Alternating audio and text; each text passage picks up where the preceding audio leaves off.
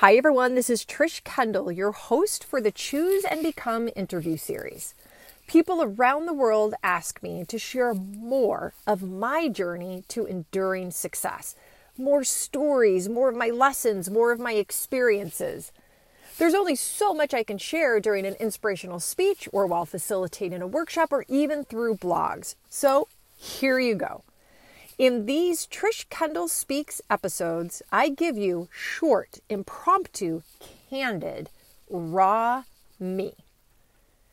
Come along with me as I continue my journey to enduring success.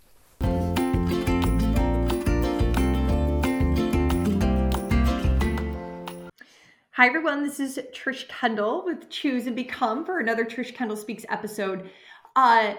So often I get the question, Trish, how did you create such professional success?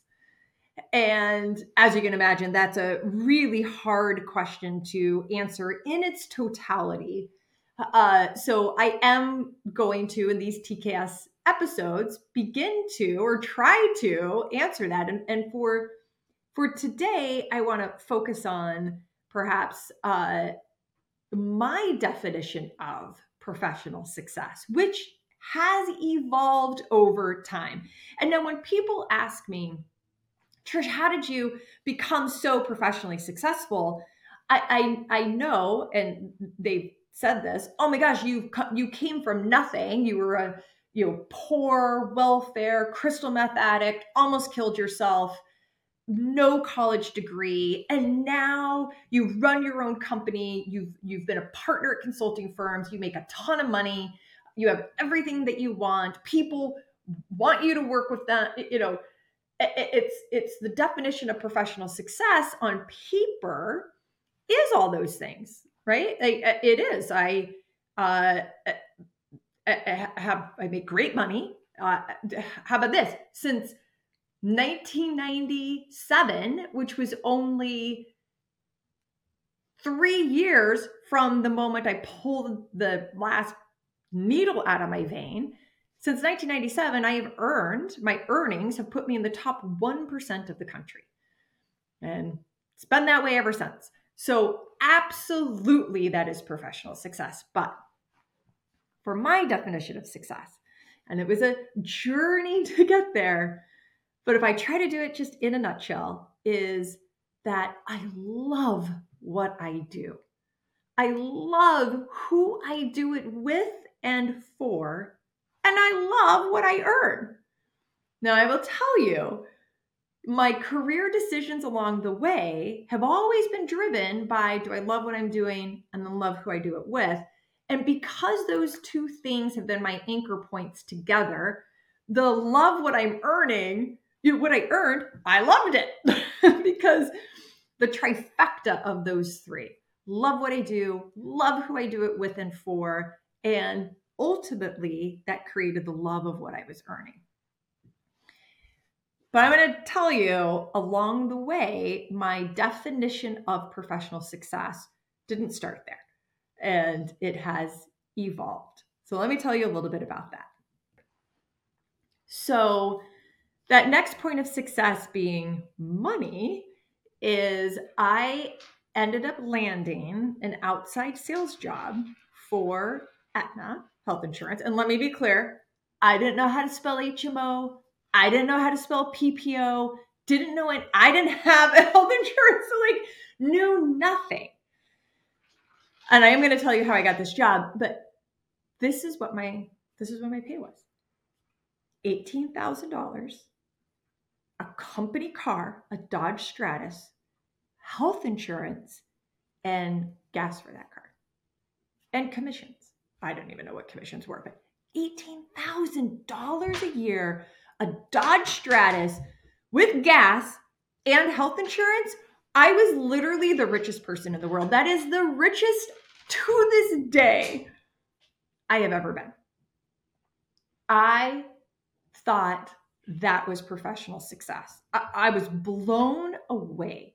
And then they sent me to a 5-week intensive sales training session in Connecticut. I was like, oh my God. So that was a big point of success. From there,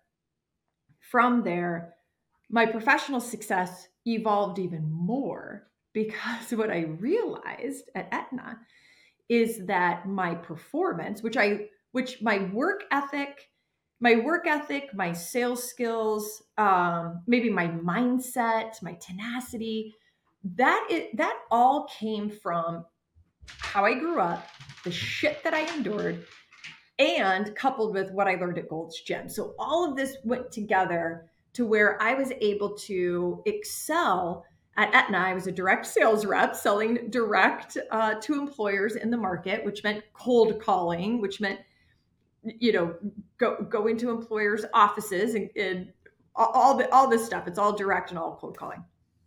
And what I realized is my effort and what I put into it, what I got back was accolades from my boss, his boss, and even the peers around me. Because all of a sudden my sales, like on the sales chart back then, there was a poster or whatever on the wall. So when you would walk back and forth from the hallway, you would see the rankings, each person and where they were for the week. My name started to go up and to go up and to go up. And what I realized is, as my selling efforts, and back then it was within that role, it was very much a numbers game. How many people am I calling? How many employers am I calling? How many employers am I going to visit? When do I hit the road? It was all a numbers game. My sales career shifted from that dramatically to be more strategic and consultative, but then it was a numbers game. And so I was like, oh, if I call 100 people versus 50, there's that, because it was just the law of large numbers, if you will. The more activity drove more sales at the time. So I started seeing my name go up. And I was like, oh, that feels good. I was proud. It ignited me to even work harder and do more. And the secondary success to that was more money. Because when I told you the richest I was $18,000 in a Dodge Stratus, there was commissions associated with that, but I couldn't even comprehend commissions or how commissions are calculated or bonuses. Like none of that was even couldn't even understand it. And then all of a sudden, like as my name is going up, my paycheck is going up. And that's where in 1997,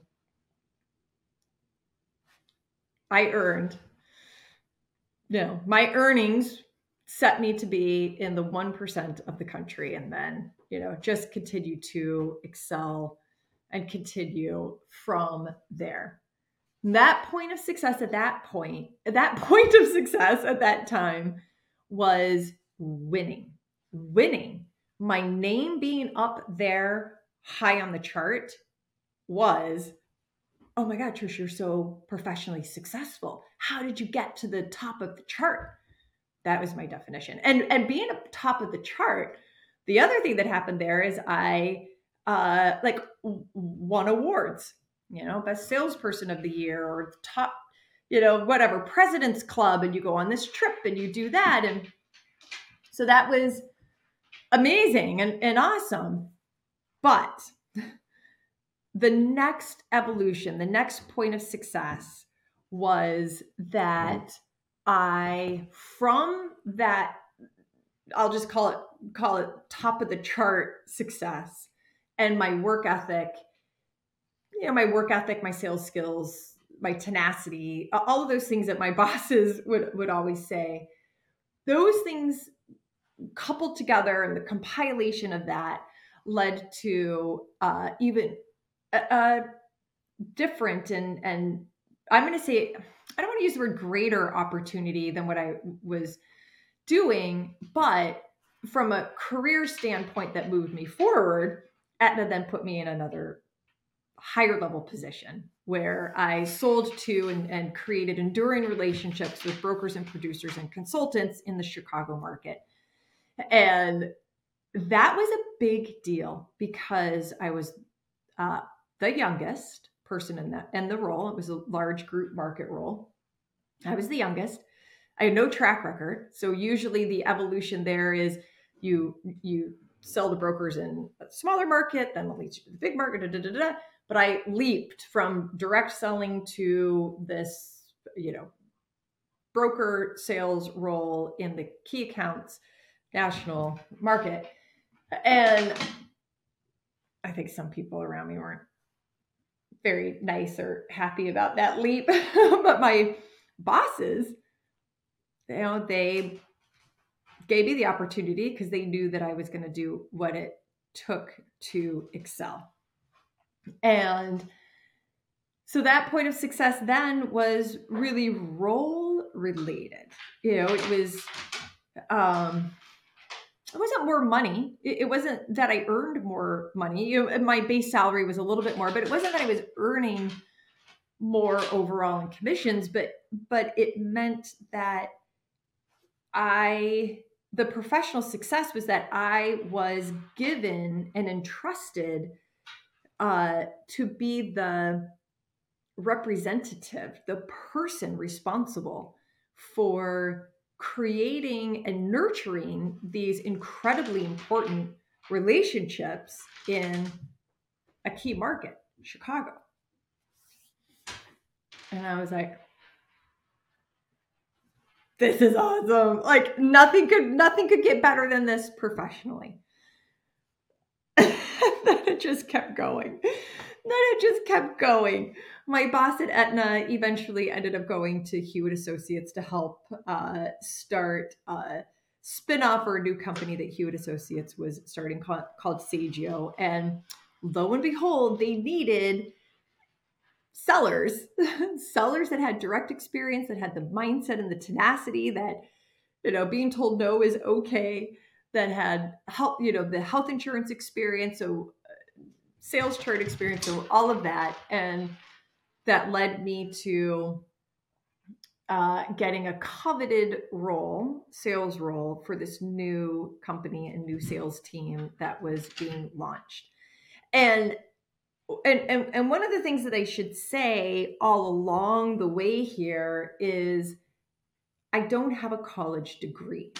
And that always was obviously a big barrier. It was a big barrier. And so when Aetna hired me, really it was Aetna and US Healthcare, which was a Northeast insurance company, had come together. Aetna had acquired US Healthcare, and US Healthcare was a very direct sales driven company. I'm looking at my cat right now because if you could see this, this is Lily's cat. He picks up a marble. Hold on. Watch this. He picks it up with his mouth, and then he drags it. That's what you were hearing. So US Healthcare came in. They needed direct sellers, and typically in the market there weren't direct sellers. It was all through the brokers and consultants and stuff. And so I tell you that because truly the only reason that I got past not having a college degree is because US Healthcare was coming in and saying, listen, we need people that are going to cold call and that are going to be out on the market and that have grit. And the Aetna leadership in Chicago agreed with that wholeheartedly. And so they hired me despite not having a college degree. Fast forward, when I was going to this consulting firm, actuarial firm, outsourcing firm for this startup company underneath it, it was kind of the same thing. We need sellers. We need people that are going to hit the phone. We need people that are smart enough to learn. We need people that are going to build relationships with our consultants internally, the actuaries, the consultants, etc., that will bring them into companies. And even then, I interviewed with like 12 people, but I was hired despite not having a college degree. And so a point of success for me was the brand prestige of the companies that hired me. You know, Aetna, huge, obvious national brand name. Hewitt Associates at the time, now is Aon. Aon acquired Hewitt Associates a number of years ago. You know, for the time and the market and what we did, very prestigious. So that was like, oh, how did you create all of this professional success? That was the definition of my professional success, is that I was hired by these prestigious companies. So my point of, my evolution and my definition of success had evolved to that feeling of, oh my God, these companies want me. And then ultimately, as I continued through my professional journey, then the evolution, or what it evolved to, is companies seeking me. Not, oh my gosh, this company accepted me or hired me, but I had created a brand, a Trish Trout at the time, a Trish Trout brand in the marketplace, in the industry that I worked in as a seller, as a consultative seller at that point. And then companies, leaders were seeking me. I won't ever forget the time where the light bulb went on. Something switched inside of me where I realized that not having a college degree and my shitty shit background wasn't it wasn't a liability, it was an asset. Because those things made me who I am today, obviously, but even then, they made me who I am. And that is what people were seeking for their sales team and groups. And I was like, oh, okay. This is no longer a monkey on my back. This is something to embrace and to not hide and be ashamed about. And then, as you can imagine, through this time, I've gone from my late 20s to my 30s. Now I'm 50. So through that time, the point of success became I started to teach others. I started to lead younger professionals. And I did that mostly informally, as a top seller and as a top person for the companies that I worked with. I was able to informally guide and lead those younger professionals that were around me, and mentoring them and being a person that they looked up to, and being able to give back to a younger community the way that so many people along my professional journey gave to me, which will be in some of my stories with future TKS episodes. So then the point of success was me being the leader, the mentor, and the satisfaction that I got from helping these younger professionals. And then finally, the point of professional success has culminated all of that to launching my own business 4 years ago, Enduring Success Strategies, where I both help companies. I work with their sales and client relationship teams to help them enhance their mindset, skills, and behaviors around creating enduring relationships with their clients. And as this whole community knows, I'm an inspirational speaker. And so I am a sought after international inspirational speaker and facilitate inspirational relationship building, team building workshops for leaders and teams and associations. And I'm doing all of this. I am. I've built it. I made the choice. I am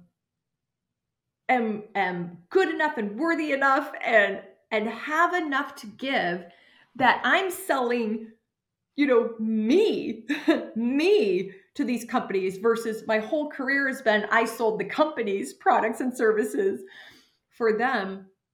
Success professionally to me is that I've created the next 10 years of my professional life by launching and driving enduring success strategies. And I get to help even more people every day. As you can imagine, that when I get the question, Trish, how did you become so professionally successful? In a concise way, I articulate my definition of professional success. And my definition of professional success today is that I've always chosen to do what I love to do with people who I love to do it with. And because of those two choices, I've always loved what I've earned. I get the trifecta. I love what I do. I love who I do it with. And I love what I make because I've chosen to create that. Thank you for being along this journey with me. Choose and become.